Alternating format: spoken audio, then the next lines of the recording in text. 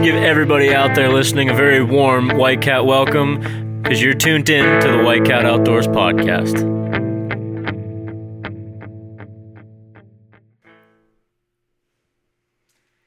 Hey everybody, episode 38, White Cat Outdoors podcast.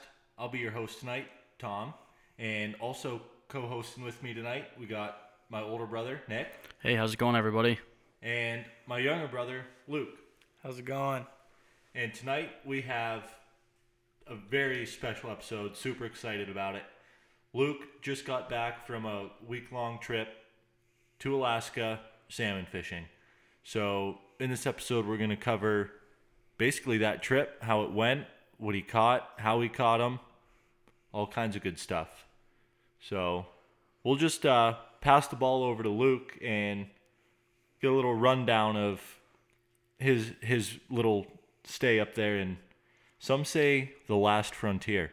Yeah, take us from the top.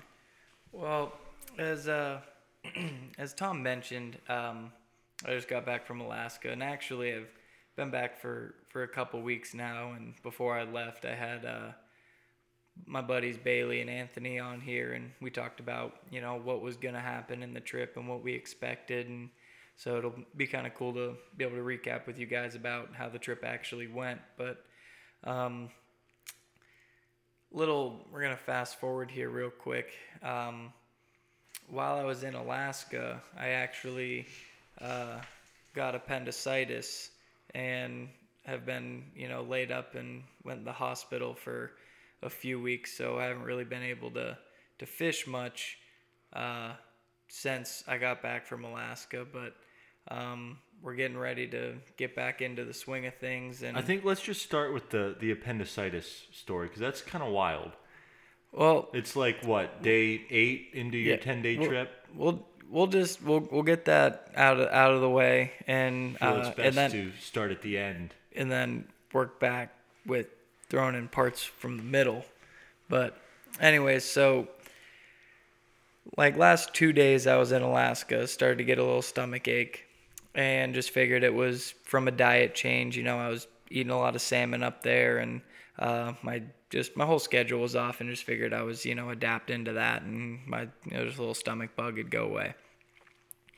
So I came home and was home for about 4 or 5 days, and stomach ache wasn't getting any better.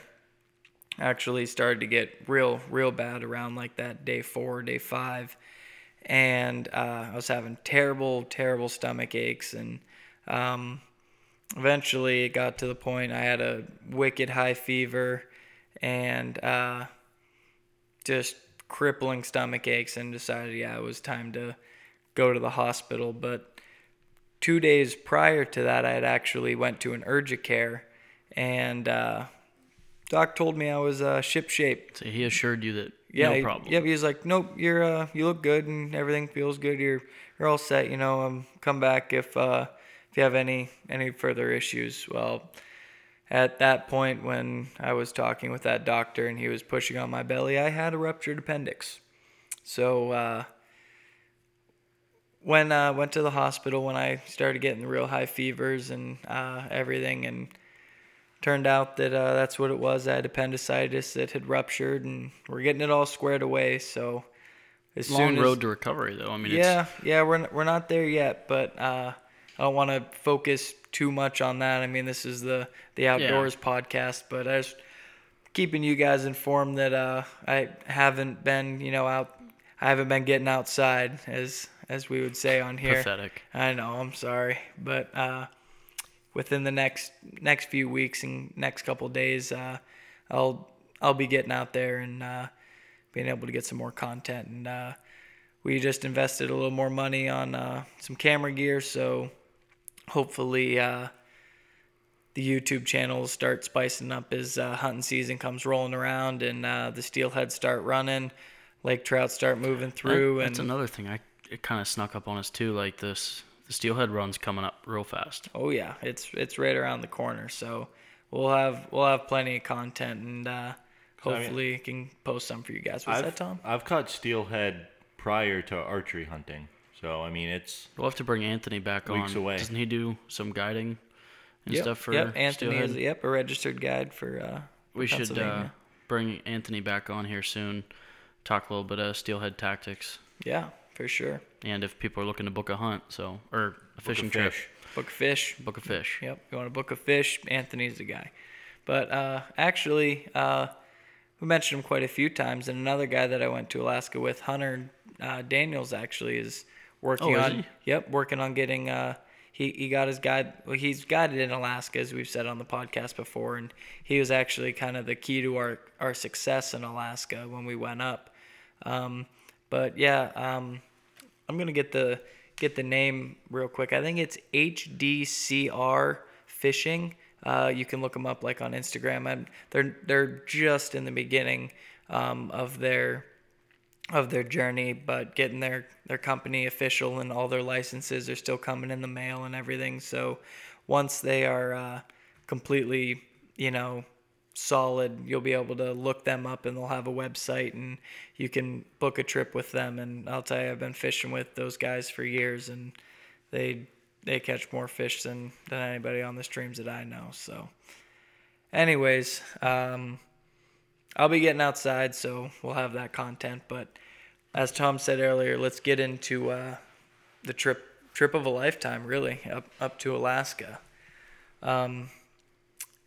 Nick mentioned Anthony. I mentioned Hunter and whatnot. The trip was myself, Carter, Hunter, Anthony, and Bailey. So there were 5 of us.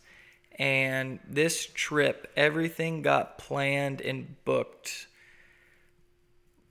within probably 3 days of having the idea of going to Alaska. And that was maybe 3 months before we went. So we really didn't have a lot of time to decide. And that was, the 3 months was with me, Bailey, and Anthony. And Hunter and Carter decided to come maybe with about a month before their flight actually took off. So it was a real quick planned trip. But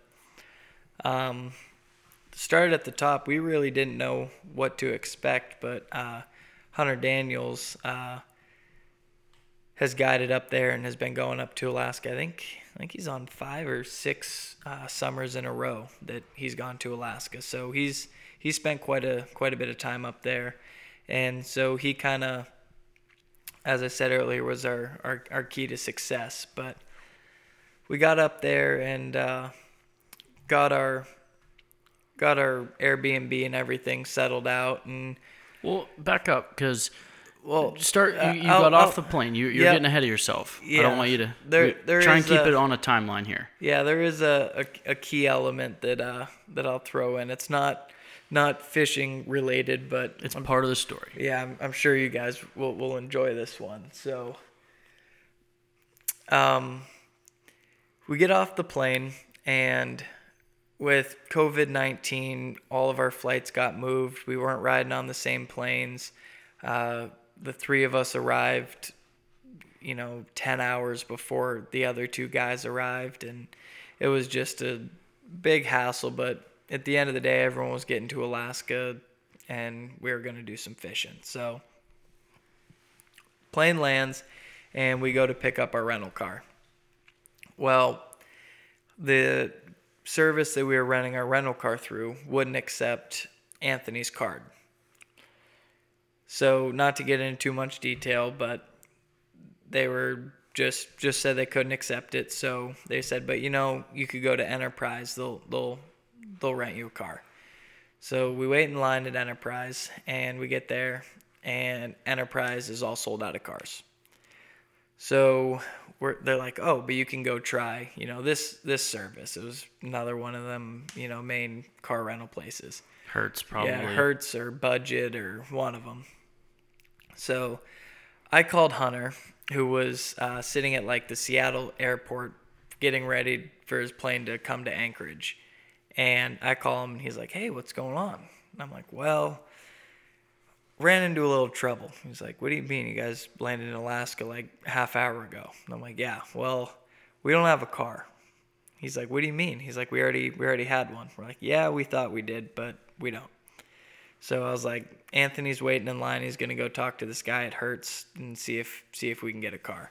He's like, all right, well, let me know what's going on. So Anthony finally gets up there and goes to swipe his card, and there was no travel notice put on his card before he came to Alaska. So his card got declined.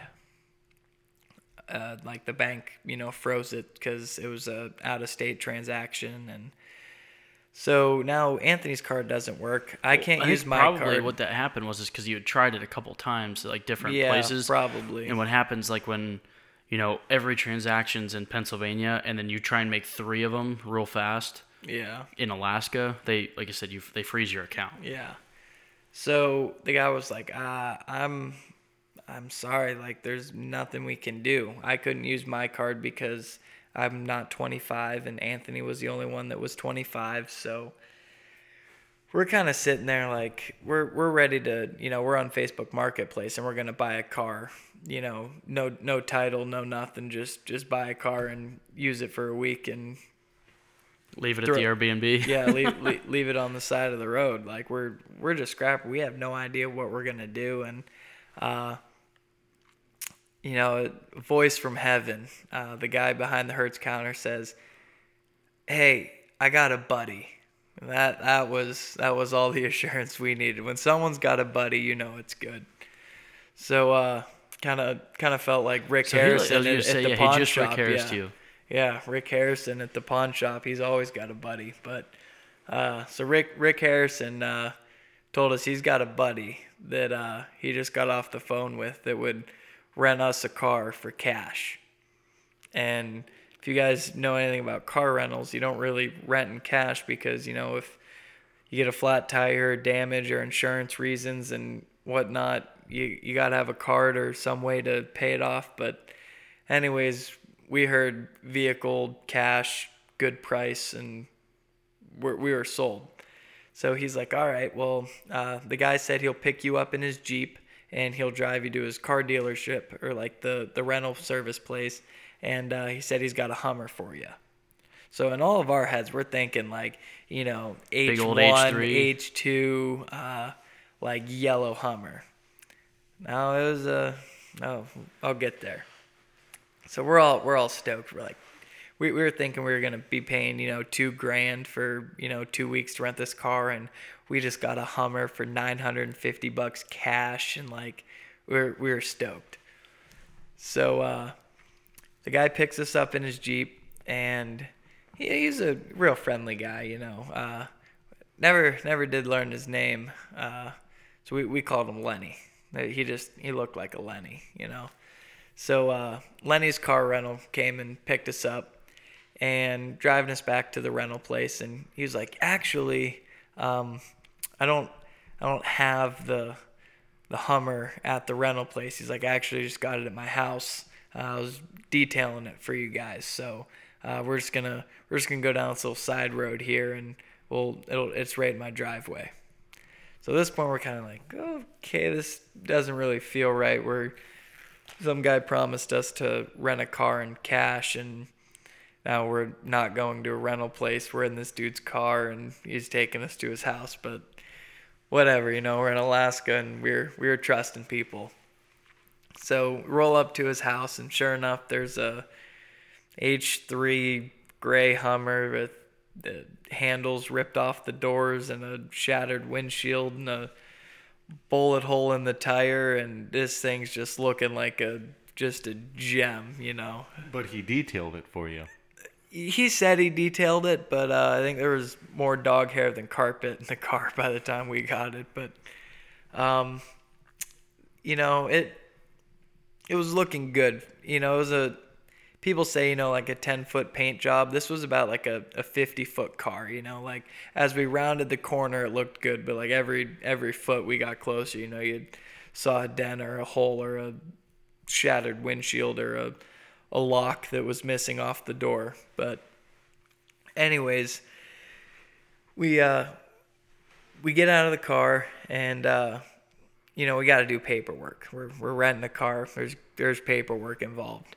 So he he gets out his green crayon and his lined paper notebook and brushes off his coffee table, but that's basically what it seemed like. No, he had a piece of paper and a pen and pushed over this is actually true right here. He pushed the goldfish and the Chips Ahoy crackers or Chips Ahoy cookies off the coffee table in his garage, and Anthony, wrote his name and phone number down. That's it on this, piece of paper. And the wife's screaming at the kids in the background, and we pull out our wallets and give this guy $950 in cash and Anthony's name and phone number. And he was like, all right, well, when did you guys plan on bringing this back? And we're like, we're bringing it back on the 16th. And he's like, all right, well, just give me a call later and just let me know when you're going to be bringing it back, and we'll figure it out. I was like, okay. Well, he's like, oh, and one more thing. He's like, we had a guy wire this radio up. He's like, it's an awesome radio, but if you go to use your headlights, something's weird. The subwoofer just turns on. So you got to flick your lights back and forth and kind of catch it with your headlights on when the subwoofer doesn't turn on. We're like, all right, well, whatever. We just figured, just some funky thing. Well, we're driving home and need to flick on the headlights and. Well, you gotta back up. He gave you the ignition and everything. Oh yeah, well we didn't realize that yet. Oh yeah, we didn't notice that yet. We were just kind of in shock and blinded by all the other things. But anyways, we're driving home or driving to our Airbnb, and we need to turn on the headlights. So Anthony flicks on the headlights and just boom. All right, you don't have to do that in the mic. Well, no, they need to hear what I'm talking about. And just god awful noise. And he turns the headlights off, and we're like, Lenny said to flick it a bunch of times, so he's flicking it, and this just subwoofer is just going off, and it's blown. Obviously, it just sounds terrible. And finally, we get the headlights on, with the subwoofer off, and we can't figure out how to turn the actual radio on. The subwoofer would work, but the radio wouldn't work. Well, anyways, it started to get a little bit colder, so Anthony goes to turn on the fan, to turn the heat on. The radio kicks on. So the radio was wired into the fan of the Hummer. So you had to have the air on for the radio to be on. And as soon as you would shut the air off, the radio would shut off. Well, we were there in the summertime, and the days would get 80 degrees. So, you'd want to turn the AC on, but obviously the Hummer didn't have AC. It was just blew all hot air. So you couldn't turn the air on for the AC, but you had no radio unless the air was on. So it was just a great ride. So anyways, we get to our Airbnb, and Anthony, pulls the key out of the ignition and was kind of looking at it because he said it was a little funky. It was hard to turn and everything. Well, it was like a house key. It wasn't even a car key, or it didn't say Hummer. It was literally just a silver house key, and engraved on the house key, looked like someone scratched it or scribed it on, said white Hummer. We were driving a charcoal gray Hummer. Well, there was no locks on the doors. The locks on the outside that you'd normally put your key in were not on the doors. So at this point, we're kind of thinking this might be stolen. We just signed the paperwork in this dude's garage. He didn't actually take us to his dealership or his rental place. It's got a house key. There's no locks. It says white Hummer on it, and we just paid cash. But we trusted him and figured that, this is what we needed. We ran 100 different routes to get a car, and this was our last resort. And that's, like we said, that's what we called it. We actually wrote in the dust on the Hummer's window, Lenny's Last Resort Car Rentals. So everybody knew where we got it from. Well, second day in, we're doing this fishing trip, and we were fishing. I think we were fishing the canyon section of the Kenai River, and we drove out into the middle of nowhere and hiked, a couple miles to get down to this spot. And we're fishing, and we're like, you know what? Like, let's keep some fish. Let's eat some dinner tonight. So we roped up some real fresh sockeye salmon and carried them back up. Well, we put them on the stringer, and I'll get to the fishing in more depth after this, but I just want to finish this car story and get it out of the way. But our stringers were breaking, and the fish were falling off our stringers, so we ended up just having to hold them like in nets or in our hands, and we were dripping sweat and just so exhausted. Finally got back up to the car. Anthony goes to start it. Nothing. Battery's dead. We hadn't seen a car all day, and we didn't see a car the entire trip in. No cell service, and we're like, we're toast. Like, we got nothing. We're miles and miles away from, anything remotely close to a town. And I was like, we're gonna spend the night, in the Hummer, in the dirt next to the Hummer. Luckily, like, not 5 minutes after that, a car comes driving down the road. Same thing, shattered windshield, donut spare tire, like trash filled up in the back, smells like weed. And I waved the car down, and, real nice couple was inside, and luckily had jumper cables, jumped our Hummer, and sent us on our way. Well, we get back to the Airbnb, and driving up the driveway, it's a little bumpy. And we parked the car, we're filleting the salmon and everything. And another guy that's at the lodge next to us is like, hey, I think you guys got a flat. And we look over at the tire, and it's, looks low. Not flat, but pretty low. Well, in about 5 minutes, it went from pretty low to resting on the rim, and the tire, like, popped off the rim. Like, it was draining quick. So, as I said earlier, we had no spare because the spare tire had a hole in it. Looks like somebody shot it. So we call up Lenny's Last Resort Car Rentals and say, hey, we got a flat tire. And he's like, well, that's a problem. I'm like, yeah, it's a real big problem. He's like, well, did you try and put some air in it? We're like, well, it's a little past that. Like, it's off the rim. Like, we watched it drain in a couple seconds. We inspected it. Like, it's all dry rotted, and it's not going to hold air. And he's like, wow. He's like, that's a problem. Well, you could put the spare on. And we're like, the spare's got a bullet hole in it. And he's like, whoa, the last people I rented it to must have done that and not told me about it. He's like, that's a problem. And he just kept saying, that's a problem.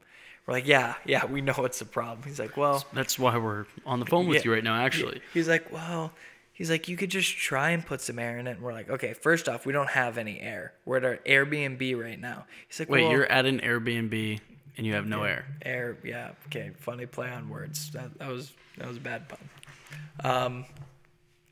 So anyways, we're still on the phone with him. He's like, well, could you like go and get like a portable air compressor? We're like, no, we can't go anywhere. Like, the only vehicle we have is this Hummer, and it's got a flat. Like, there's nothing we can do. And he's like, oh, that's a problem. So he's like, you know what? He's like, I can come out tonight. He's like, I can bring you a jack, a tire iron, and 2 tires, one for your spare and one for the flat that you got. And he's like, I'll just come at night. He's like, there's less cars on the road, and I can drive fast. I was like, okay. He's like, I'll be there at like 2 a.m. We're like, what? Like, Just come at a reasonable time so you don't got to be here. I have at not heard 2 that part of the story. 2 in the morning because there's less cars on the road and you can drive fast. So at this point, you know, we're all making jokes like, we just wait until dark so we can go to Walmart and throw some guy's Hummer up on jack stands and snag 2 tires off of it or something. So, you know, it was like 1 in the morning. I was dead tired, so I was like, I'm going to bed. You know, But you guys. Lenny's coming at 2. Yeah, but you guys can stay up and wait for Lenny. I didn't have to stay up for that show. So, you know, around 1:30, you know, Anthony's like, yeah, I better get a hold of him, text him, make sure he's on his way. Texted him and nothing. Just nothing. He's like, oh, maybe he just doesn't want to text and drive. He's on his way. Yeah, he doesn't want to text and drive. He'll be here at 2. You know, 2:10, 2:15, 2:30 rolls around. You know what? We'll go to bed. If we wake up in the morning and there's a new tire on and the spare's changed, you know, great.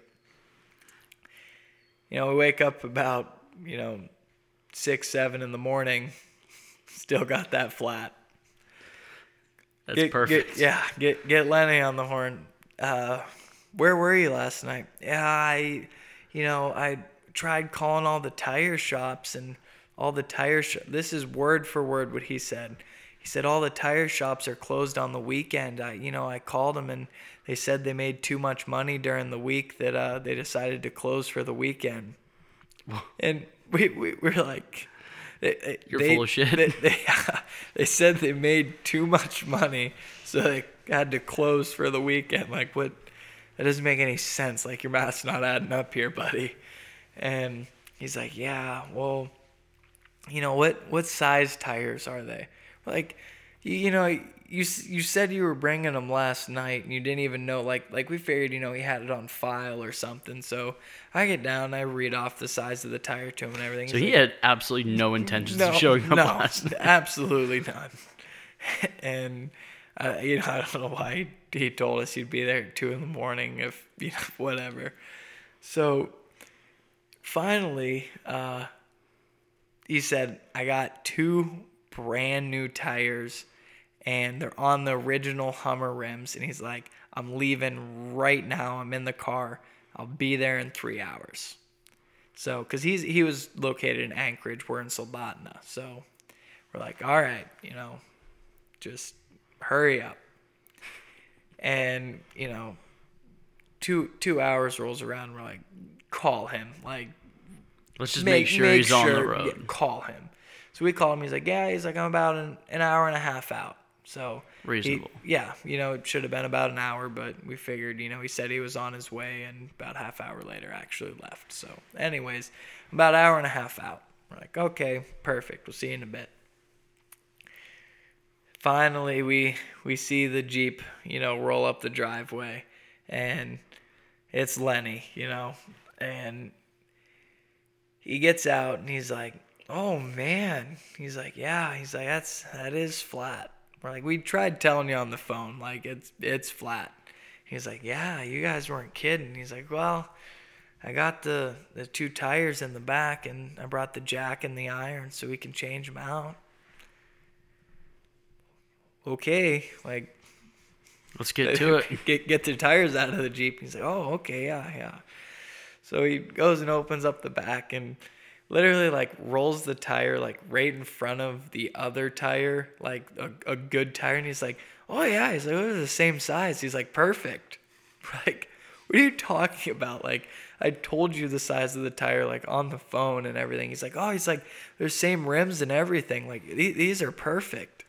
We're like, so you just guessed and just happened that. Where did he get these tires and rims? He never told us. He said they were brand new. The one was pretty much completely bald, and the other one was a decent tire. Wasn't brand new, but it was decent. No dry rot or anything. Had some good tread. By no means brand new, but the other one was like dry rotted and flat. So we're like, well, let's just forget about the tire shops closing because they made too much money and the 2 in the morning drive, and let's get to the chase. He stole these. So we're like, okay, Lenny, if you're recalling this story and listening to this, you're a great guy, but it was just a funny story that we made up for entertainment. So, anyways, we're like, it's this Jeep or this Hummer stolen. These tires are stolen. Like, this is great. So, gets them put on, and this dude I don't think's ever changed a tire in his life. And he jacks it up, and he's going to put the jack on the exhaust and plastic and just everything underneath. And we're like, we'll change the tire. We got this. Jacked up the car, threw the tire on, lowered it, and Lenny's tightening the tires up, and we're not feeling too confident, or the lug nuts, and we're not feeling too confident with his abilities. So we're like, you know what, like, you want to just leave the jack and the tire iron with us. That way, if for some reason we get another flat, we can take the spare off and change it. He's like, oh yeah. He's like, and just bring it back, whenever you guys get back. So we're like, all right. Well, he leaves, and our buddy Carter's like, I'm gonna go test those lug nuts to make sure they're on. Well, he, on every single lug nut, got probably another like full rotation or two out of all the lug nuts. So we're like, okay, well, at least we know. So they were like barely hand tight. Yeah. Like you could have tightened them about that tight with a screwdriver, and he had a big T tire iron. So, anyways, batteries working good. Subwoofers are hitting hard. All four tires, yeah. Subwoofers are working with the headlights, and radio's jamming when you got the fan on, and windshield's cracking worse by the day. So, anyways, rest of the trip ran real smooth, and I'll get back to you with the end of the return when we go to return the Hummer at the end of the podcast. So you'll have to stay tuned to hear how the return process goes. But I figured I bored you enough with the Hummer story. We're gonna get on to fishing. Luke's giving out Hummers. Yep. So we didn't know what to expect really with conditions and COVID and population, like how many people were going to be up there. We weren't getting real good reports on numbers of fish running, so we really weren't sure we were going to be trout fishing, salmon fishing, what kind of numbers of fish, what types of salmon, we're pushing through. So we were just kind of winging it. And first night we were there, we decided to go to a nice trout stream that had a couple salmon in there, but they were pretty colored up and spawned out. I don't know. Did you guys hit any creeks, Tom, when you were there that had a good mix of trout and salmon, or was it basically you were trout fishing or salmon fishing? No, the section of the Kenai we were on had a pretty good mix of rainbows and salmon. Yeah, so that's the section we were fishing. We weren't on the Kenai, actually. I forget what the stream was called. Maybe we'll have Hunter on the podcast, and he can maybe even recap with you. And I don't want to give away too many of his secrets, but it was a smaller stream, feeder stream, and we were trout fishing, and I did all right for my first day. Fishing in Alaska, I caught, I don't know, a couple rainbows, maybe some dollies, and I don't think I caught any salmon the first day. A couple of the other guys did, but we got our rods wet the first day, and it was good. Had to knock the rust off. None of us had fly fished in a couple months. So we just had to get everything going, and that was a good first day. Everybody caught a couple fish. We didn't kill them, but it was a good day. So we actually got back to the Airbnb, did some talking with some of the local guys, and now we actually had a plan together of what we were gonna do. So we decided, let's get some meat. We need to eat. We need to get some meat in the freezer. So we were gonna do some salmon fishing. Well, we went to the lower section of the Kenai and did our salmon fishing there primarily. So we're getting our rods rigged up and everything, and tying up some streamers and whatnot. And there were still trout in the streams, because all the salmon are spawning, so you could catch those. But usually Carter packed one rod, Anthony packed one rod, Bailey packed one rod, I packed one or two rods, and Hunter packed about 6. So he was pretty much set for everything. Like I said earlier, he was the guide, so he basically had, anything. If you wanted to catch a fish in that stream, he could target it specifically with a perfect setup. But we get down there and start salmon fishing, and I figured it was going to be a lot like, steelhead up here, where, you just make a few drifts, and, when the school moves through, you'll run into one and catch one. Well, we get down there, and there's guys chucking 4 ounces of lead and size 2 circle hooks. We're like, what the heck is, what are they doing, Well, as Tom said earlier, the technique is called flossing, where you just basically have a big weight, and because the salmon aren't feeding, you have to basically get your line caught in their open mouth, because they're kind of filtering water through.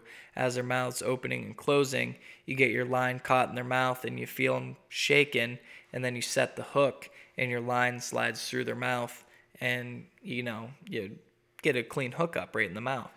So after, we did that, and we checked the legitimacy of it and everything, and it's the legal technique of fishing in Alaska. Like, it's a big food source. Everyone's, up there getting their salmon. You pay big dollars for it in the store, and if you're there, might as well get it for free.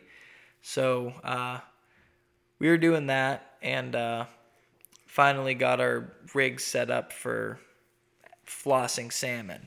And I'll tell you what, once we got the setup down and the technique and how to do it and everything, it was game over for those salmon in the streams. We had multiple times where 4 or 5 of us were all hooked up on fish at, the same time, fighting, anywhere from 8 to 15 pound salmon. And it was just unreal. Every day after that, no matter where we went, if there were salmon in the river and you could legally target them, we were crushing them. It was just slam fest. But it was a lot of fun, fighting those big, powerful fish. And I do have a couple videos of them. So I don't have a ton of good content, to make a huge Alaska trip video, but I do have some clips and stuff, so maybe I could we put can do short little a little videos on montage Insta together or something, and just show you guys how pretty the water is. It's like a bluish green, and just the land and the fish and everything was just beautiful. So we can post some little clips and whatnot to show you guys that. But it's fun, and as good of a fight as those salmon put up and how great tasting they were and everything. Bailey and Carter were basically the chefs of the trip, and cooked all the high prize meals. So that was nice to have 2 people in the kitchen that actually knew how to make some good meals. Are they pretty good cooks?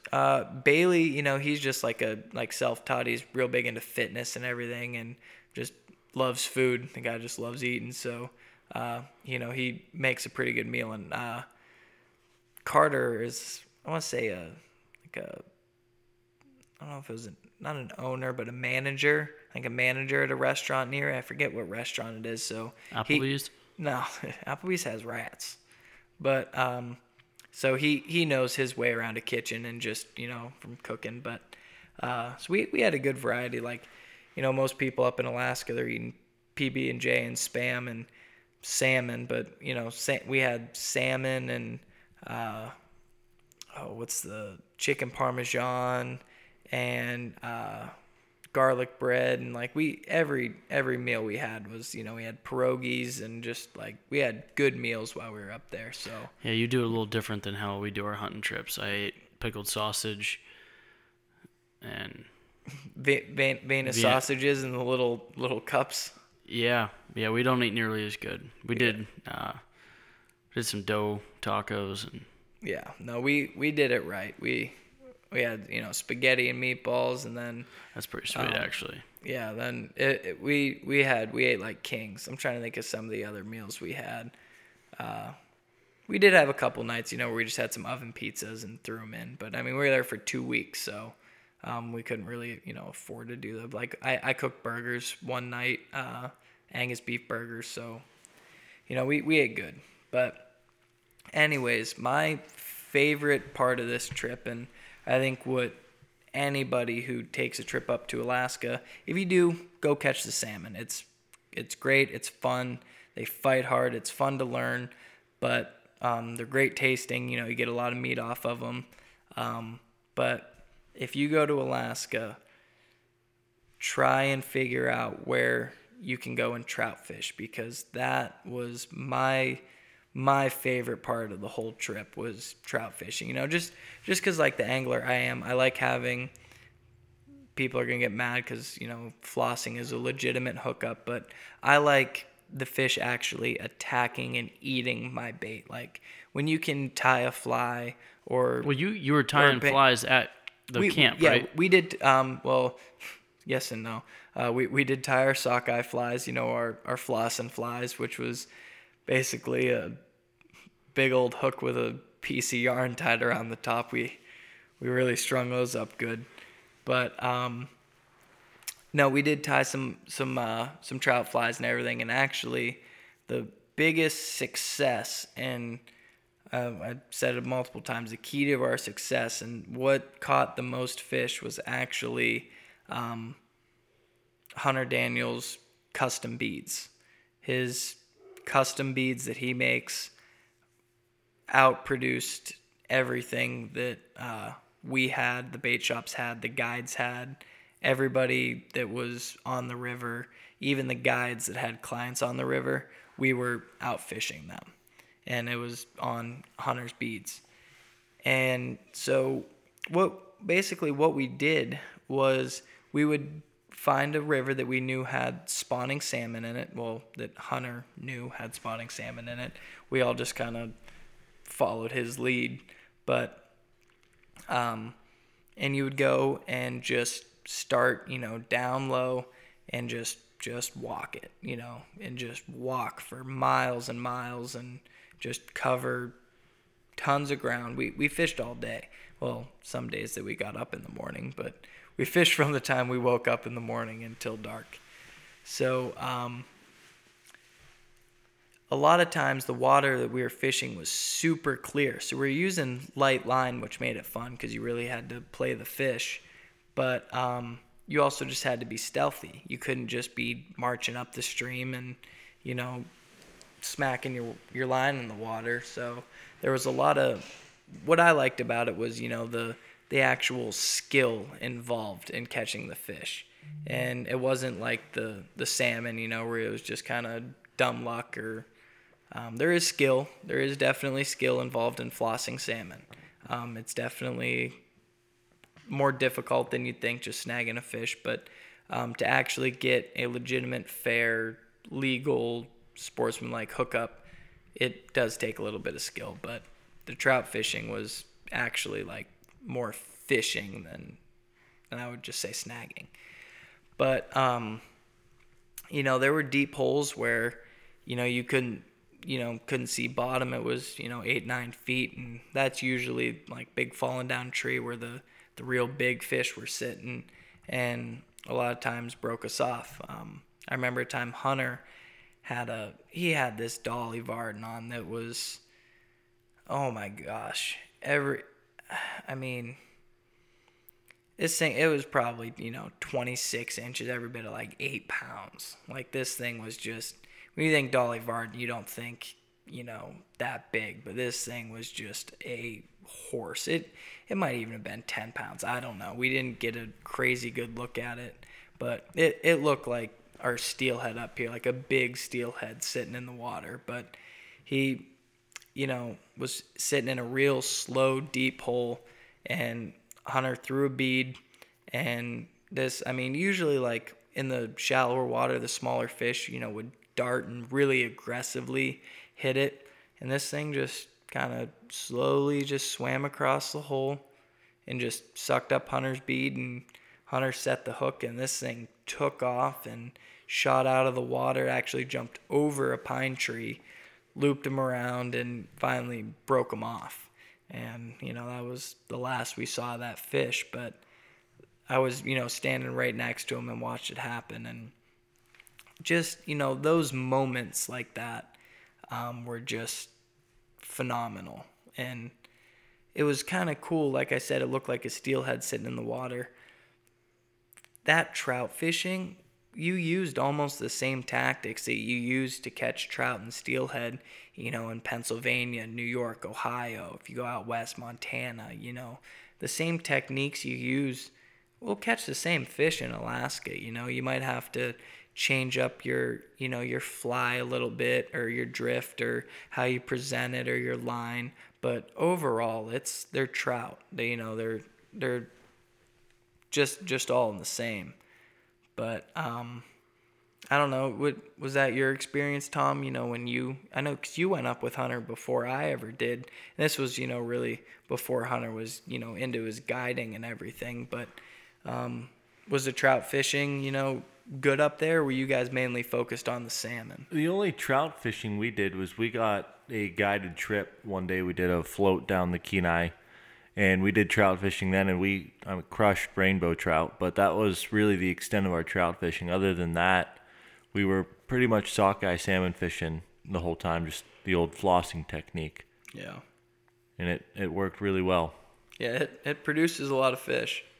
But yeah, so I mean, how big were the rainbows that you guys were catching? Were they that stock trout size, that around that anywhere from 8 to 14 inches? Yeah. Hunter did catch a really big one that was probably 20 inches. Nice. Which that's a big rainbow trout. Yeah, that's real big. And that's the first time me or you has ever caught a native rainbow. I mean, we get our steelhead and stuff, but in Pennsylvania, where we're at, any rainbow trout is stocked. There's no native rainbows in the streams around us. I mean, there might be somewhere, somebody might, call me out and say there is in Pennsylvania. But I mean, I know native brown trout everywhere, but I don't really know of a whole lot of native rainbows,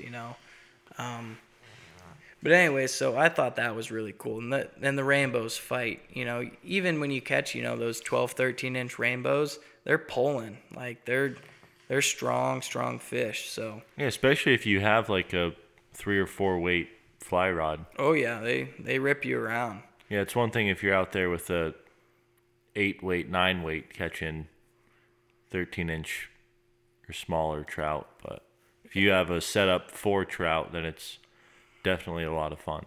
Yeah, Hunter took us to a spot where it was, real deep. You couldn't fish for them, but there were a bunch of kings moving through, and we were watching the king salmon, shoot out of the water, and just porpoise surface at the top, and it was just the scenery was just amazing. We were sitting there fishing, the edge that was only a couple feet deep, but you'd look out in front of you and see a 60, 70 pound king salmon. It was just unreal. But Hunter did dump a absolute toad rainbow while we were fishing the canyon section of the Kenai. Just a ungodly sized rainbow trout, like something you'd see in a magazine or something, or caught out of the hydro canals in New Zealand. I mean, it wasn't quite that 30-pound range, but it was a big fish, the biggest rainbow we had seen or hooked into all weekend, or all the 2 weeks we were there. But anyways, back to the trout fishing. It was like I was saying, how it was very similar to what we do up here. I just couldn't believe that we were walking these tiny streams with completely overgrown and trees on both sides, and there's brown bears, or grizzlies, and they're feeding on the salmon, and you're seeing bear tracks, and you look up and the bear's 20 yards in front of you, and moose tracks, and just an absolute unreal experience. And the trout fishing, like anybody could do it. You know, if you're physically capable, your body's capable of walking, you know, through the streams, you can catch fish. Like, it's just unbelievable. And like I said, there's some skill involved, and you have to use the right equipment and everything, but it's very adaptable for anybody to do it. So, obviously, your favorite part was the trout fishing. Do you have like a least favorite part? Maybe not necessarily something you didn't, or maybe is there anything you didn't like about Alaska or the fishing up there? The only thing that I was kind of like a little, like, I don't want to say didn't like, but, you know, I had this, you know, vision in my head, like Alaska, like untouched land, in which there, you know, I mean, now anymore, there's, you know, Very little untouched land. I know people are going to argue it and say that there's so much we don't know about Alaska. There's, you know, but our Uncle Frank, who's been guiding in Alaska for how many years? 20 years. And knows everybody who's gone up there. He's like, the most remote places you can only access by plane, and then that you can't access by plane, that you got to get to by boat and then by foot. He's like, Alaska's been covered. Like, there's, people don't think it and people argue it and everything, but Alaska's been covered. There's been people up there for a lot of years now, hunting and fishing and traveling and literally just doing what I just said, traveling and exploring Alaska. But so I had, you know, that vision of, you know, fresh, preserved, would you call it, Tom, the last frontier, like untouched land. And when we landed in Anchorage, it was kind of sad. There were a lot of homeless people, you know, sleeping on the streets, a lot of people doing drugs, like OD'd on the streets, and just a big city, you know. And it just kind of, like, when we got off the plane, That was your first experience in Alaska, I was like, this doesn't, I was like, this feels like I'm like in a bad part of Erie or Pittsburgh or something, you know. And I was like, this, you know, it's not Alaska. You'd look at the horizon and, you know, instead of seeing Lake Erie, you know, you saw mountains, which was really cool, but it just, you know, it didn't seem like I was in Alaska.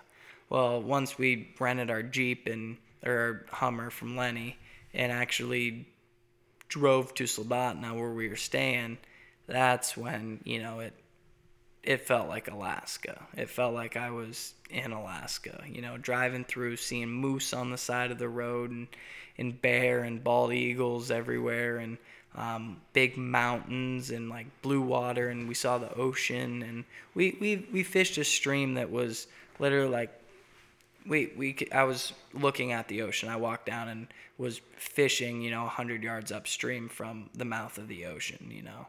So that was really cool. We were catching salmon that were swimming out in the Pacific a couple minutes, you know, before they were on the end of our line. So that was cool to actually, those salmon where we were catching them in the mouth, or like at the mouth of the creek, those salmon were still aggressive and hitting baits. So that was really cool. So after your first experience in Alaska, I would imagine you plan to go back eventually. What would you do differently going again? I wouldn't rent a Hummer from Lenny is probably where I'd start. That's one of the top ones. Yeah.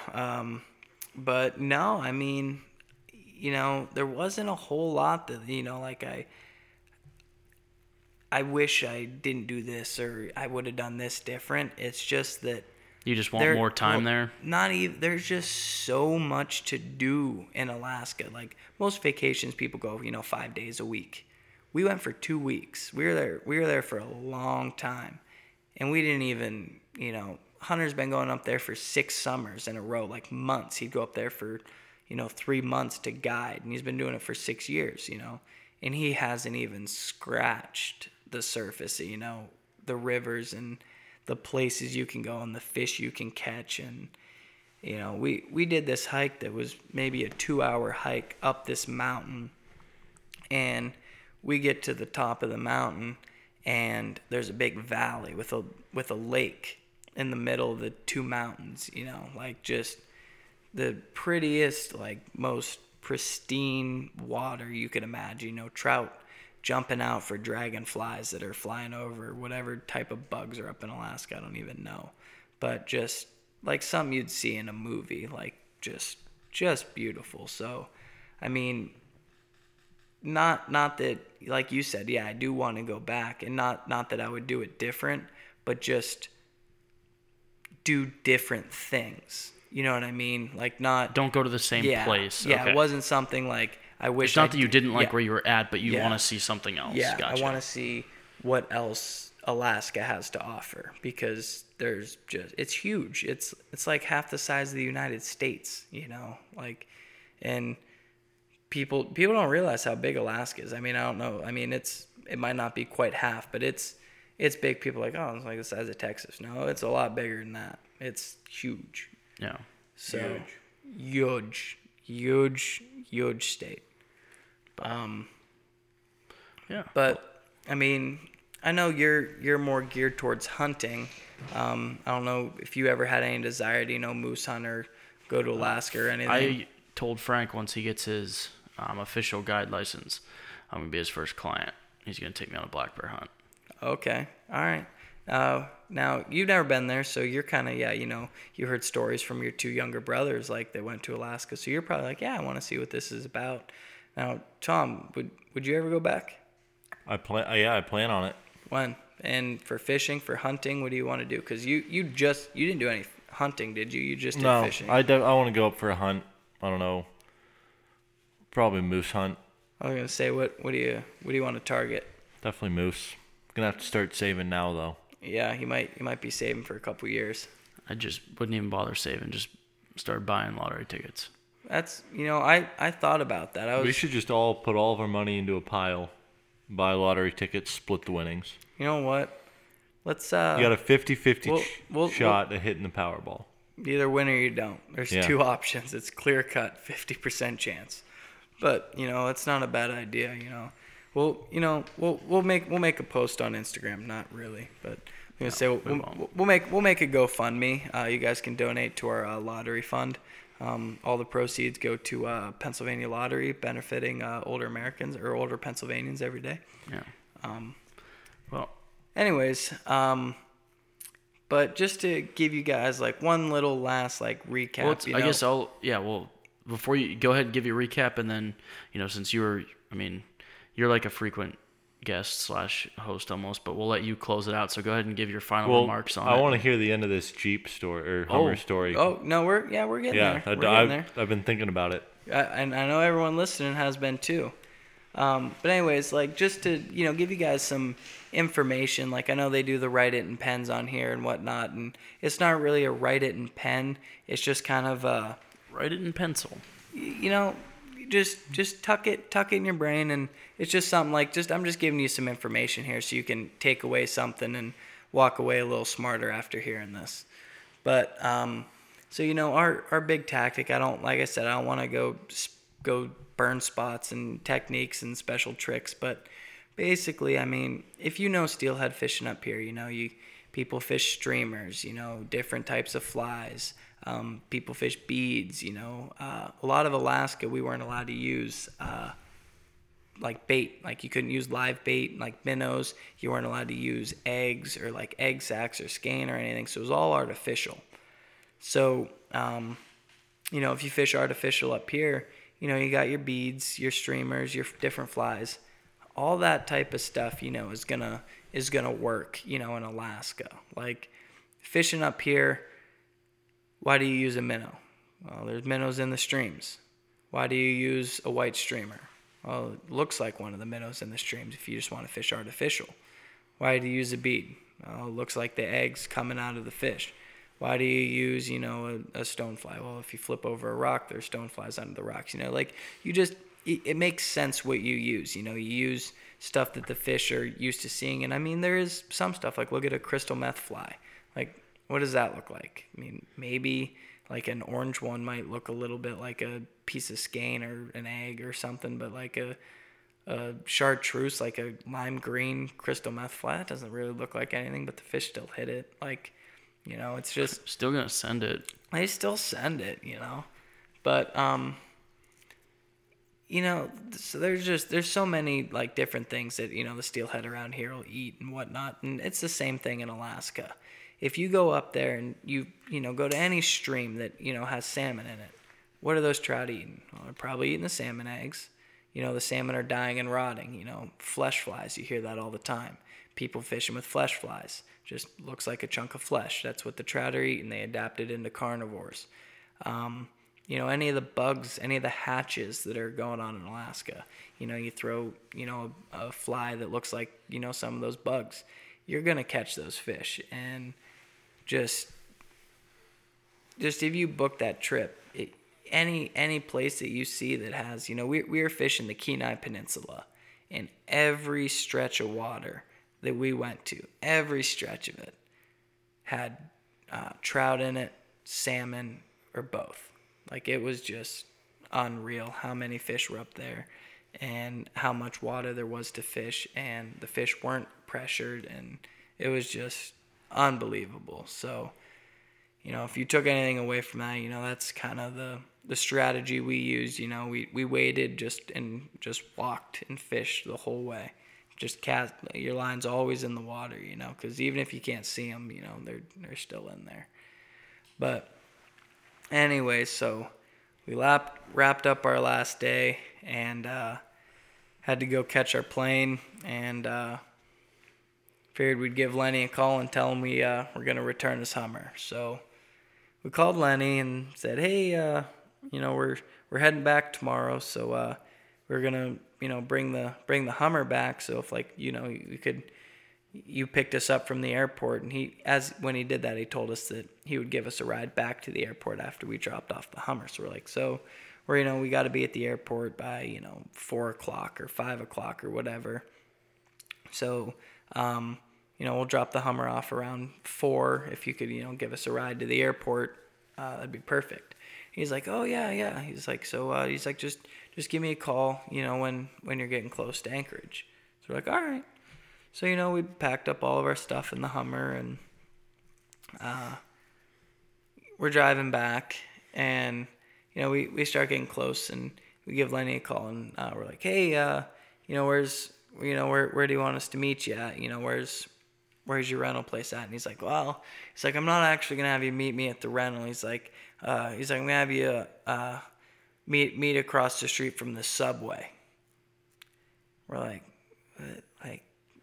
This rental doesn't even exist. Yeah, I'm like, this guy's got no rental business. He's got nothing, And it took you till now to realize that? Oh, no, we made jokes about it the whole time, but every time we talked to him, we just confirmed our statements were 100% valid.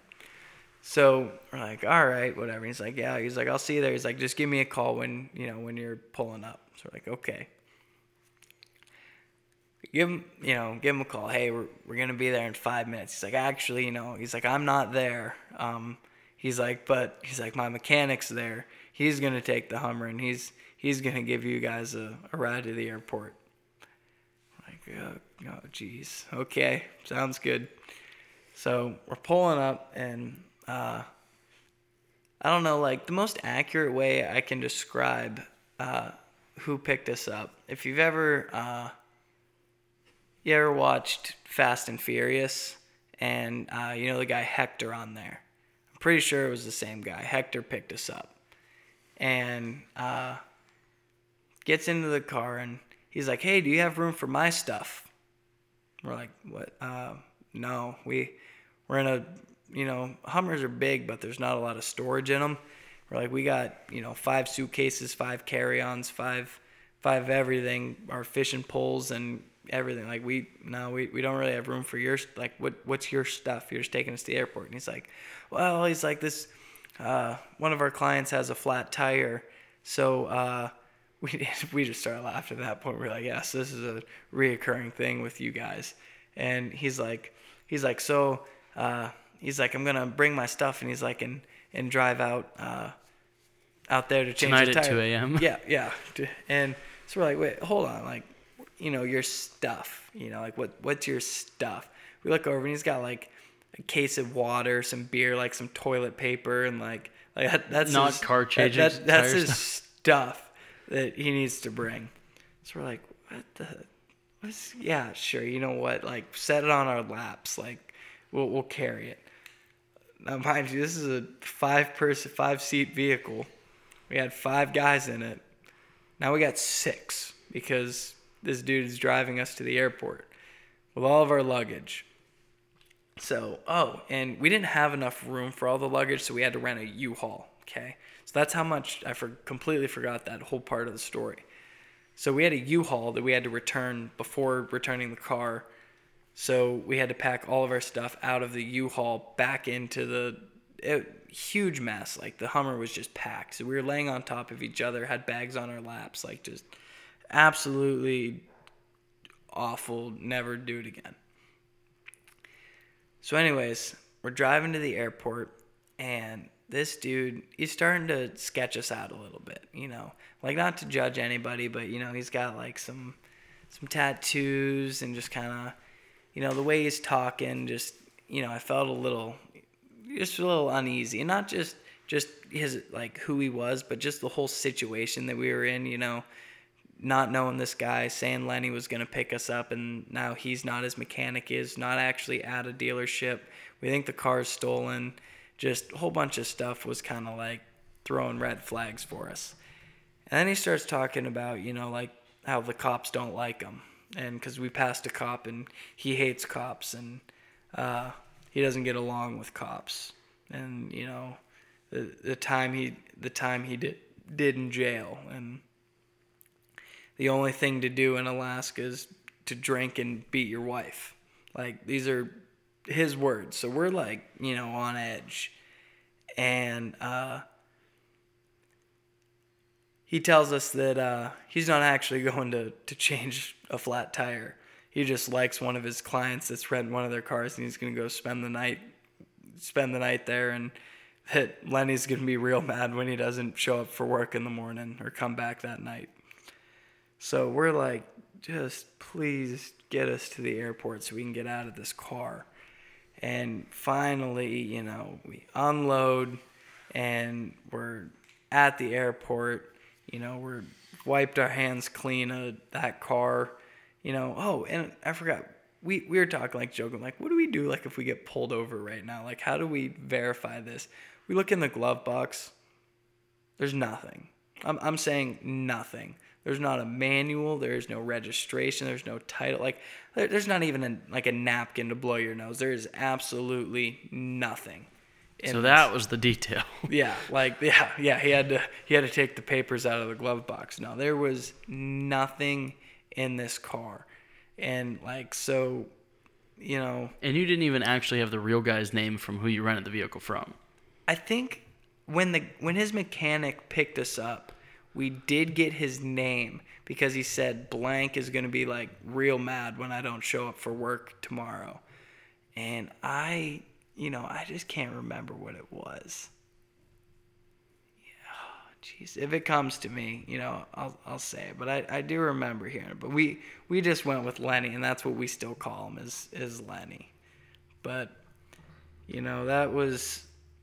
You know, if you go to Alaska and you get off at the Anchorage airport, go to the Hertz car dealership and ask the guy for his buddy. And, you know, he'll hook you up right. Hopefully you get that gray Hummer because it treated us well and it'll sure treat you well. But, I mean, there's not, you know, people say, like, a picture doesn't do it justice. Like, you know, me talking about the trip, you know, can't do a justice for what the trip actually was. All I gotta say is, like, if you really, like, enjoy the outdoors or, you know, hunting or fishing or whatever, like, you have to go and see it. Like, it's not like just going to another state or on a vacation. It's like going to a whole other world. You feel completely unplugged and disconnected, and it's awesome.